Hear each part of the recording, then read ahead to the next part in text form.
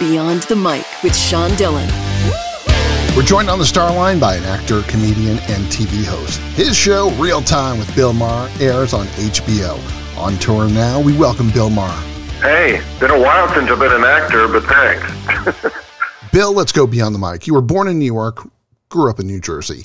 Comedians used to try and be funny enough to be invited over to Johnny's couch. How has comedy evolved, for the better and for the worse?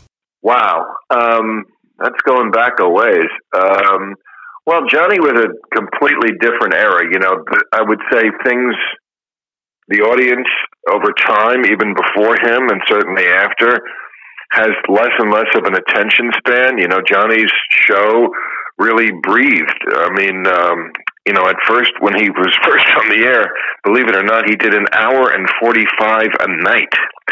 And the last guest was usually an author. It was all conversation. I mean, it was truly a talk show. They've lost that art in a lot of talk shows, not mine. True. We really talk. But ours is more of a debate show. I mean, those were more lighter shows to the Johnny Carson era. But at least they talked. It was a conversation. They didn't come out and have to play games or throw water on each other or do any other sort of nonsense. They could actually have a conversation. That kind of has gone away. And those shows became a little more of just a party, and there's really not a lot of what you would call content. That's fun too, but it's just, you know, it's different, and I think it reflects society. What comedian changed the way you see comedy? Probably George Carlin, you know, was more my hero than anybody else. I remember when he died, he was playing a hotel in Las Vegas, the Orleans, and he had a residency there. It was a great comedy room, not a great hotel, but a great comedy. No, not at all. And when he died, they called me up and said, "We think you should take his spot and do the gig he was about to do here that he was booked for." That to me was one of the great tributes of my life, because he was the guy who kind of changed comedy and himself. You know, if anybody remember his album from the 70s called AM and FM. AM was the old George Carlin and the skinny tie and the short haircut. And then FM was the new George Carlin in a T-shirt and long hair and a beard. And it just really reflected the changes that society was going through at that time. He started out in the 60s and he was AM. And by the time that album came out, he wanted to pay tribute to his old self and also point the way forward to his new self, FM, which was, you know, a lot dirtier, a lot realer, and quite frankly, a lot funnier. Before, if you were angry, you had to write a letter to the editor. Now anyone can get on social media. How is social media and the instant outrage available for anyone changed the way people see comedy? Well, I don't think it's been a good thing for comedy. You know, I did a show called Politically Incorrect in the 90s, and even back then, obviously, it was on my radar that political correctness was not good for society and definitely not good for comedy. You know, comedy is all about, let's get real. I mean, I think at its best, obviously, comedy can be anything. You can just make funny faces and drop your pants, whatever. But the kind of comedy that I always adored and try to do is stuff that you're saying what other people are thinking and are afraid to say. And it's funny because people have been thinking about it and it's brewing in them. And when you make that connection and they go, "Oh my God, you know, I've thought that 100 times." There's something very cathartic about that. So, you know, political correctness, social media enforcing political correctness, to me, it's just so sad because it should be the young people who are the most outrageous, not the ones who have to stick up their ass. Very true. It's all backwards. I want to say to these kids, save some moral outrage for your golden years, for crying out loud.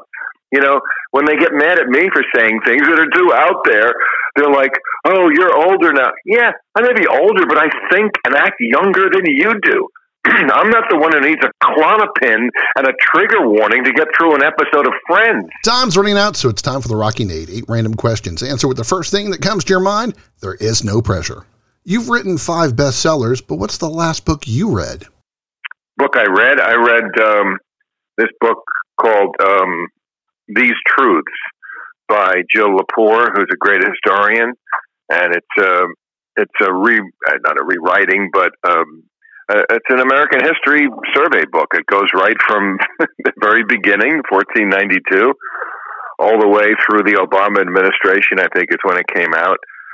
And, it's compared to the history books I read when I was in school, it's just so much more real and more true. And of course, you're covering a lot of history in a few hundred pages, so it doesn't go into great detail. But that's okay, because I kind of know the detail. What I like, I think we all do. Well, we remember what we can from school. What's your most used word? I can't say it here. I can't say it on... Favorite meal? Well, I eat very carefully because I have to, as you get older, you better be real careful with your body, or else, you're going to look like Ted Kennedy. But if I had like my last meal, I would say meatballs and spaghetti. Where's the best place that you like to go to think in LA? Oh, that's a great one. I love Mulholland Drive. I don't know if people know what LA looks like. Probably most don't, because they don't know this city, just like I don't know other cities. But there's LA is built in between two valleys. We call the valley. That's over one side of the hill. And then there's the city on the other side. And the crest of the mountain is a street called Mulholland Drive. It's kind of famous. It's been in movies. It's been the title of stuff. But it is the street that runs along the very crest of the mountain. So it's kind of dangerous, windy, but for some reason, I always love going up there. If I have someplace to go and it has to go through Mulholland Drive, I always feel great about it because it goes, all the way across this city, but at the very top, so you can look down on either side sometimes. And that's where I do a lot of my best thinking. What scared you as a child? Oh, gosh, a lot of things. I mean, when you're a child, first of all, you're small. Everyone's bigger than you. I remember my father was in radio, news radio, and once in a while I would get to go to the office, and it was very exciting, but I was, of course, 2 feet tall, and he would introduce me to the other announcers, who all have these voices. Hello, young man! Little 2-year-old. And there they are, because that was the age when they had news literally every hour on the hour. And so there was a whole staff of newsmen in the room, and they all had these booming voices, because that's what it took to be a newsman. You had to have hello, young man, it's good to see you, Bob Beecroft. And it'd be like, that scared me. Who's the most important person in your life right now? Right now? Well, right now, it's probably Joe Biden, because, what goes on in his administration is going to depend on a lot, and whether we have a resurgence of the Trump administration or something very much like it. I mean, we are in a place now where we are really in danger of losing what made this country great, which is a working democracy. I mean, what do you do when one of the parties in power doesn't believe in your brand of government? People who led the insurrection on January 6th are still in the government. People like Josh Hawley keep saying he's just asking questions, but the question is, why does the winner always have to be the guy with the most votes? I don't know what's going to happen to this country in this place in history we are now, where elections, not the issues in elections, but elections themselves become the issue. That's a really dangerous place when nobody believes who won the election. I mean, we see what happens in other countries when that goes on, and it's not pretty, and it's not good, and it doesn't lead toward a peaceful, progressive, moving forward type of government. So I just hope that the next election isn't the last one. What's the one thing you have to do first thing in the morning? Hey, what are you, crazy? Of course. You can do a comedy show with 3 other comedians, alive or dead. Who's on that stage with you?